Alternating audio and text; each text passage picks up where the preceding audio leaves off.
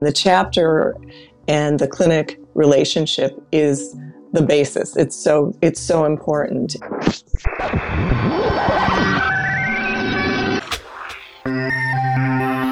Hey everyone, and welcome to Connecting ALS. My name is Mike Stevenson, and I'm here with my co-host Jeremy Holden. And Jeremy, can you believe it? We are down to single digits in terms of days remaining in the year 2020. Yeah, it's been quite a year, and amazing to think that here we are at the end of 2020. And one of the things, Mike, you and I have talked about in recent weeks is, that COVID vaccine. And just in the last week, the FDA approving a second vaccine for COVID from Moderna, and fitting, I think, that here we are at the end of the year, and as we prepare to turn the calendar over to 2021, potentially turning a page into a new chapter in the COVID pandemic.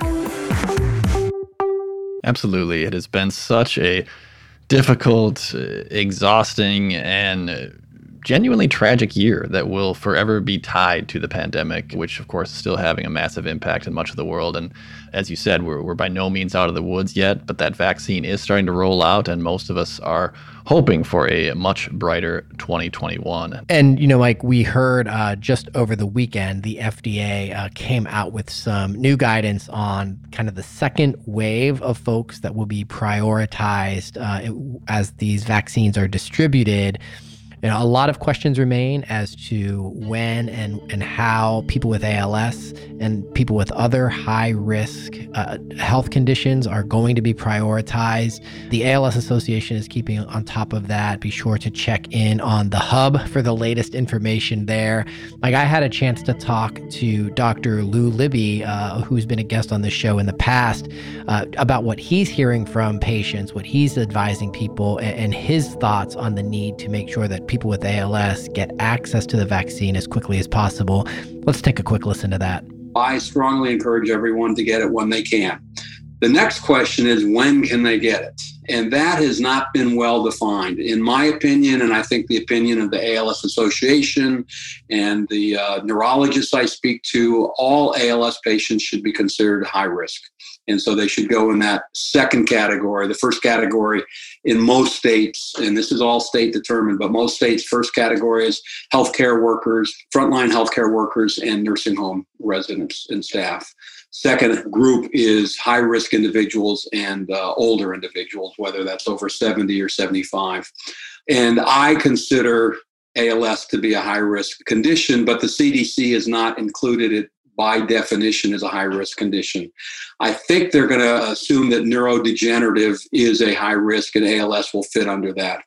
The highest risk of the ALS patients are anyone with any respiratory compromise. That's anyone who's on an AVAPS machine or a Trilogy or has been told their breathing capacity is under 80% of predicted. Those are all high risk in my opinion. In spite of the challenges faced this year, the ALS community did not stop advocating and has still raised a ton of awareness and research funding, a testament to their commitment to this cause. And here on the show, we've been recapping some of the wins for the year. We've discussed research and advocacy thus far. And today, we're taking a look back at the year in care services with the ALS Association's Leslie Ryan and Lori Banker-Horner. And Jeremy, a lot of good things to say about care services in this challenging year. Yeah, without question. And I think you think of the folks listening at home and their touch points, whether it's at the chapter level, at the clinic site, and the need to continue providing care. And I think Lori and Leslie walk us through the ways that those care services folks adapted, adjusted, embraced some of the technological opportunities available to continue providing the best possible care to people with ALS, despite everything that was going on in the world around us. Couldn't have said it better myself. Let's listen back to that conversation with Leslie and Lori now.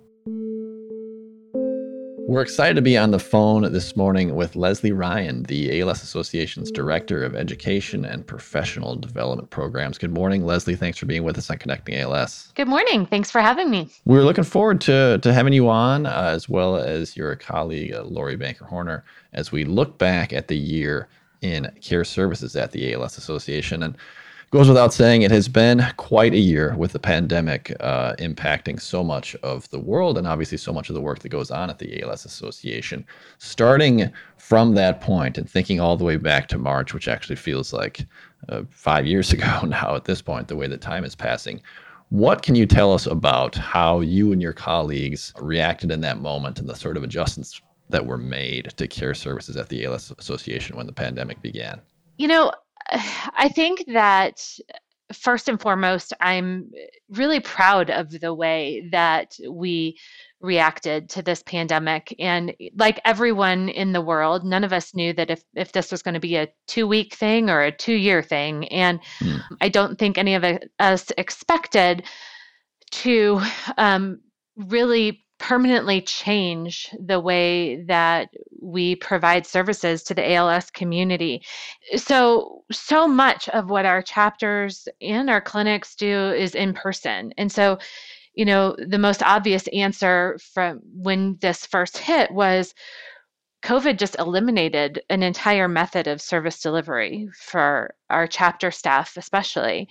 Right. And everything that we were used to doing had to be restructured and delivered in a virtual environment. And again, it was, are we doing a Band-Aid fix or are we doing something we've got to settle into? And I think over time, we figured out we had to settle in and really adjust to this. So I think that was the initial reaction, was stop and rethink how we could deliver everything that we do. Sure. How much of the delivery of care was able to be transitioned to a virtual world? Certainly there were some things that, I'm thinking of the clinical conference, for example. This was the year where the clinical conference was going to happen. So I guess just taking a step back, what were you able to move to a virtual world, and what maybe had to see other creative fixes? That's a great question. So yes, our clinical conference, a time for ALS professionals to come together and learn best practices and research updates and network and just gather together, we had to cancel. And so trying to figure out ways that we could provide education to that community meant that we had to develop a platform for CEU courses and still get the information out from the people who are willing to present. And so that's something that's in development, and we were able to pivot. That one took a little longer. There were some faster pivots, things like how do we help our ALS community limiting the impact of COVID-19. We wanted to keep our patients and our caregivers as safe as possible and as educated as we could about this disease. At the beginning, when COVID-19 first hit, there was so much unknown. And so we had to stop also a lot of things that we were doing, other educational programs and things that were in development, had to put pause on them so that we could really work on educating our community around COVID-19 and how to keep, again, families safe from this virus that would impact their respiratory function. And respiratory function is something that is critical with our ALS patients. And so we wanted to keep them healthy. But things on a local level, things like support groups and symposiums, and even meeting with families or doing home safety evals, all of that was able to be translated into a virtual environment. And we really saw some great things come out of that. We saw people who maybe live in really remote areas or are too sick to travel. They were able to start attending support groups now from the comfort of their home, and they were able to connect with other people living with ALS across the country. We had people attending educational symposiums that maybe were held virtually in Maine, but the person living with ALS in Florida was joining in. And, so it opened up the world, I think, a little bit as well for our community and for our chapters to be able to say, here's what we're doing. And while nothing will ever take the place of those one-on-one meetings or in-person meetings with families who are diagnosed with ALS for our care services staff, they were still able to meet with them either over the phone or over Zoom. And so still able to connect, and looked a little different, but still able to provide the services and really meet the needs of the people that we serve. And that's the end goal, And so that was pretty exciting. It is very exciting, and it's comforting to hear that some of those changes were able to be made and that families were still able to have those interactions, albeit virtually. And along those lines, Leslie, do you expect that some of that, the use of technology and those virtual environments and support groups, that sort of thing, will be carried forward, be it in a hybrid environment in the months and years ahead, or will that be kind of a standard offering of the ALS Association to say, if you are in a location that prevents you from attending a support group in person, or you are unable to travel due to elements related to your disease, we are going to offer this in a virtual way? I do think so. I think that we'll continue to integrate technology in ways that will really enhance what we do for the community. I don't think it will totally replace it. Again, there's a lot of value to gathering in person, as we Right. all know, right, in so many aspects of our lives. But I do think that, it will be a hybrid kind of model moving forward. And one of the benefits of this pandemic is it's taught us to be more comfortable with technology. It has forced us all to turn on our cameras and connect with each other in a virtual way that maybe we weren't so comfortable with before, or we didn't understand before. And now we know that it's been demystified, and I think that opens up a whole new world for us, and it helps us work a little smarter as well as an organization, making some of those decisions for how we deliver the services that we provide. But it also really helps, like we've said, the people who for whatever reason can't attend in person. And so that to me is really exciting. It's clear that the work continued. One of the things that Colleen Balazs said, the CEO of the ALS Association, said at the outset of the pandemic is that ALS isn't going to stop, and our work will not either. What were some of the I guess greatest hits from the care services perspective in 2020 as you reflect back on this year? I think one of the greatest hits is what we've just talked about, right? Being able to continue to meet our families where they're at, and all of our programs continued on. They looked a little different, but all of our programs continued on. So we continued to be able to provide equipment to families in need. We continued to be able to provide support groups. We continued to be able to provide resource and referral services, home safety evals, care management. We continued to participate in clinic, as Lori's talked about. We continued everything we did. That is a huge accomplishment. So to me, that's a huge win. But another win has been that as we have connected in this more virtual world, and again, become more comfortable with it, I think that I've seen an increase in collaboration amongst the chapter network from a care services perspective. We now come together every month, and we share ideas, and we offer each other support, and we really have built this community that works together to forward our mission and learn from each other's mistakes and successes and help each other through this. And I think it really built a strong community of care services staff across the country, which then leads to better support for our ALS families moving forward. And so that is another very big win of 2020. Certainly things to celebrate despite the difficult circumstances of the year.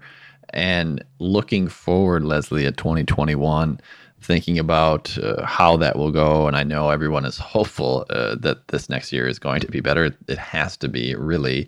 But as the vaccine rolls out and we're able to return to a service delivery model that is more of the norm from the ALS Association while integrating some of those new elements that we've been talking about here, are there new initiatives on the care services side that you're looking forward to rolling out, or things that have been on the docket that were maybe put on hold that you're going to be able to put into place next year? Yes. So I'm really looking forward to integrating what we've learned into how we do business moving forward. I think technology plays a big part in helping us work smarter. And we have identified gaps. One of the most obvious is people living with ALS who aren't able to access technology or connection. And we're really excited to find solutions to fill in those gaps. And that's something that the community can look to us for in the coming year. And I really look forward to working alongside our mission partners in advocacy and research to continue to make ALS a livable disease. And we're excited for some things that are coming out that were put on hold. The CEU education for professionals is coming at the first of the year. We've got some videos and information on respiratory care management, again, that was put on hold, and that's about to launch. So some exciting things coming as well. And then just really seeing the needs of our community and how we continue to identify those and solve those problems. Yeah, very exciting things coming down the pike. And, I hate to put you on the spot, but we hope you'll come back when some of those things go live, and we can walk our listeners through what's new and exciting as 2021 unfolds. I would love to. Yeah, thanks so much for your time today, Leslie. I know that our listeners appreciate hearing about what's happening on your side of the ALS Association, and all of them, as well as us, are looking forward to a new and different 2021. Same here. Thank you so much for having me. We're fortunate to be on the phone today with Lori Vanker-Horner, the ALS Association's Director of Clinical Programs. Hello, Lori, and thanks for joining us on Connecting ALS. Hello, it's great to be here. We've been looking forward to talking to you as we go back on this series where we look back at the year that was at the ALS Association and within the ALS community. Needless to say, this was a year unlike any other. So let's start with what was an enormous wrench in care delivery plans for 2020, COVID-19. When the pandemic began back in March in the United States, Lori, what were some of the initial considerations and changes that you and the team were forced to make? Well, like you said, it was a year like no other, and it just stopped so abruptly. As a director of clinical programs, one of my main responsibilities is working with our center network. We have certified centers of excellence, treatment centers of excellence, and recognized treatment centers. And we have 73 certified centers and 22 recognized centers, and all of them had to just pivot. There was no in-person visits. They had to figure out, how to maintain treatment and care for those living with ALS. And it was quite, I guess I would use the word amazing to watch these centers do that and how they did that. Yeah, and Lori, one of the things that we've talked about a bit on this show is particularly in light of the pandemic and some of the responses to it has been the expanded access of telehealth. One of the early legislative changes or administrative changes, I suppose, did expand access to that. How did that impact the ability to transition the delivery of care? That changed everything. In the beginning, it was sort of unknown what the laws were going to be. And it took a little bit, but not that long, which thankfully not, to enable these clinics to be able to provide care and have that funded, whereas before it was not. And so these clinics, some had the infrastructure already that they could pivot pretty quickly. And some did not, but they rose to the challenge, and really amazingly so. And so they basically provided all care through telemedicine, telehealth, including their full clinic team. It may have looked different clinic to clinic based on what they were able to do, but no, to answer your question, that made all the difference in the world. And I think it'll make a difference going forward. Have you, related to that, Lori, have you heard from those in the ALS community kind of about that transition and gotten some of their feedback about their experience with telehealth and things maybe they liked and didn't like that may, speak to the future of the technology? Yes, I've heard kind of individually from from medical directors or from our chapter liaisons or our other team members. It was a godsend, but it was not perfect. There were difficulties. Not everybody has the technology and not everybody's comfortable with it. One of the hardest things, when you hear a medical director talking about how do you diagnose somebody with ALS, with over virtually, not being there in person. Right. That was really tough, and that was something that not anybody was comfortable with doing. You want to be there to be able to talk to the patient and the family, and other testing. Certain respiratory testing, strength testing, swallowing, that sort of thing was very difficult to do virtually, but amazingly so. I keep saying amazing, but it truly is. The innovation and the how they learned to try different ways, techniques to get the information that they needed to be able to continue to provide the care and get the information so they could provide the best care for the patient. And also not every patient was interested in a virtual visit. And that was a struggle as well. So it was on both sides of the computer, if you will. Well, that's an excellent point, Lori. It strikes me that telehealth is not a panacea. It's a tool that can help expand the playing field and expand the kind of geography of how care is delivered. Another way that happens is, of course, expanding the clinical network. What were some of the challenges that you faced in that the association faced in that world of trying to bring new centers, get new centers certified, and expand the map in that way? That was truly and continues to be difficult. We were moving forward up until March, and had some really strong centers certified or recognized, and had some centers in the queue at the time COVID hit for the last stage of their designation. So we continue. We're looking forward. We're in conversations about how this could look. How can we continue moving forward? Because again, even though that there's a vaccine out there, we know this is going to be a period of time, and we've had travel restrictions in place. Institutions have their restrictions in place. So we've not been able to certify new centers, but we continue to work with the centers. We continue to talk with the centers. We continue to get new centers that are interested. So these are things that we're working through right now, that we don't have some definite answers, but we need to keep that communication going and sort of look to the future as to how we can move forward. But we're still very active in the program. Sure. And I do want to ask you, we want to ask you a little bit more about kind of 2021 and the plan going forward, Lori. But let me first ask a question that we're hearing a lot kind of at the chapter level about mental health services. And given the increased physical isolation that those living with ALS and their families and caregivers have experienced during the pandemic, while already living with a disease that can result in feeling isolated, have you and your colleagues seen a steady rise in requests for mental health services, or has that not come about yet? I think, you're exactly right. This is, especially in caregiving, caregivers truly need that support, and it's more important now than ever because of COVID.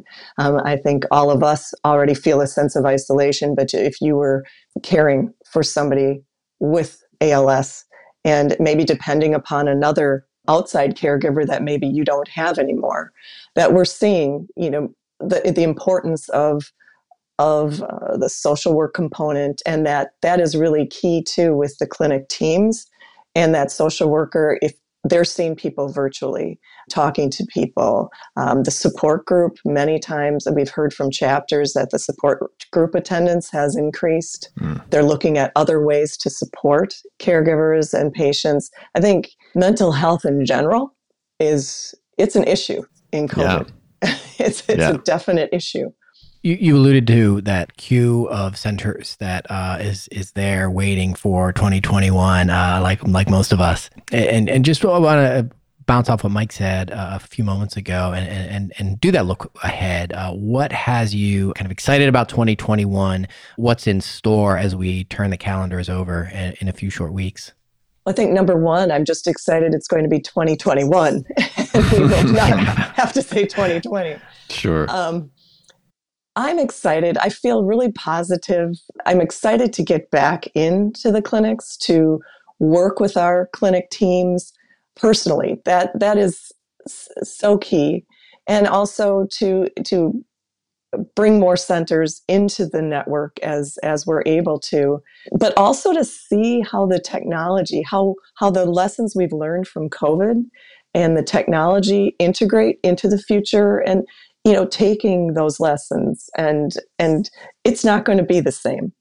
It's definitely not going to be the same. I think there's some really important things that we've learned in technology may increase access to care, because that was one thing we were really concerned about. And I'm anxious to see, what the future of telemedicine and funding for that, insurance coverage, et cetera, is going to be, and how we can work within that. What have the clinics learned, and gleaning, not going backward, moving forward, the clinic of the future.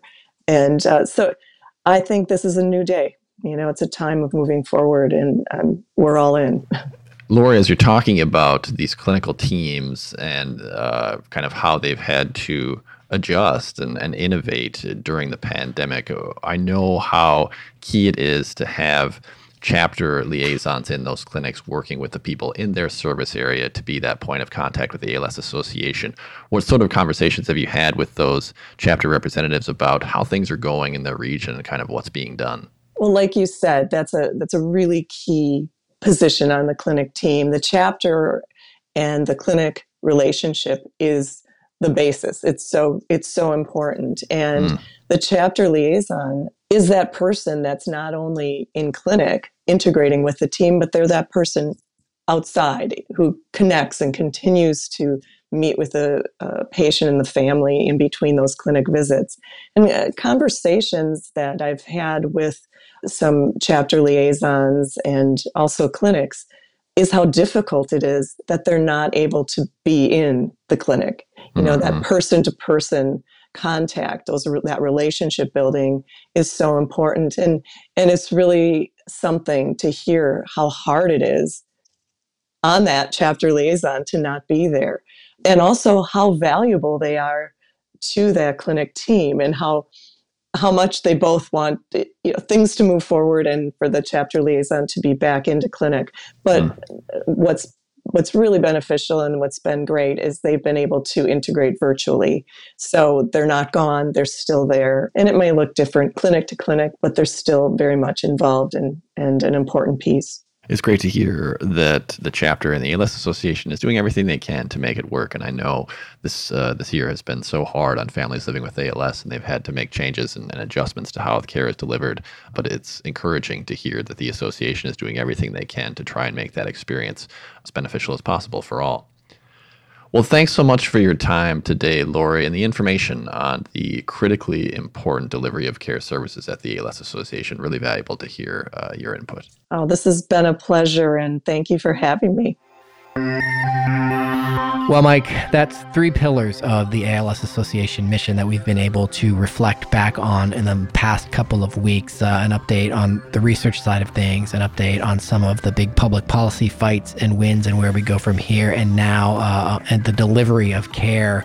Fascinating look back from Leslie and Lori. I want to thank them once again for their time and insight. It was good to hear from them. That is our show for the week. We hope everyone has a safe and peaceful time. If you've got some time off this time of year, next week, tune in to hear one of our favorite episodes from 2020, and we look forward to bringing you interesting new content in 2021 after the calendar turns over.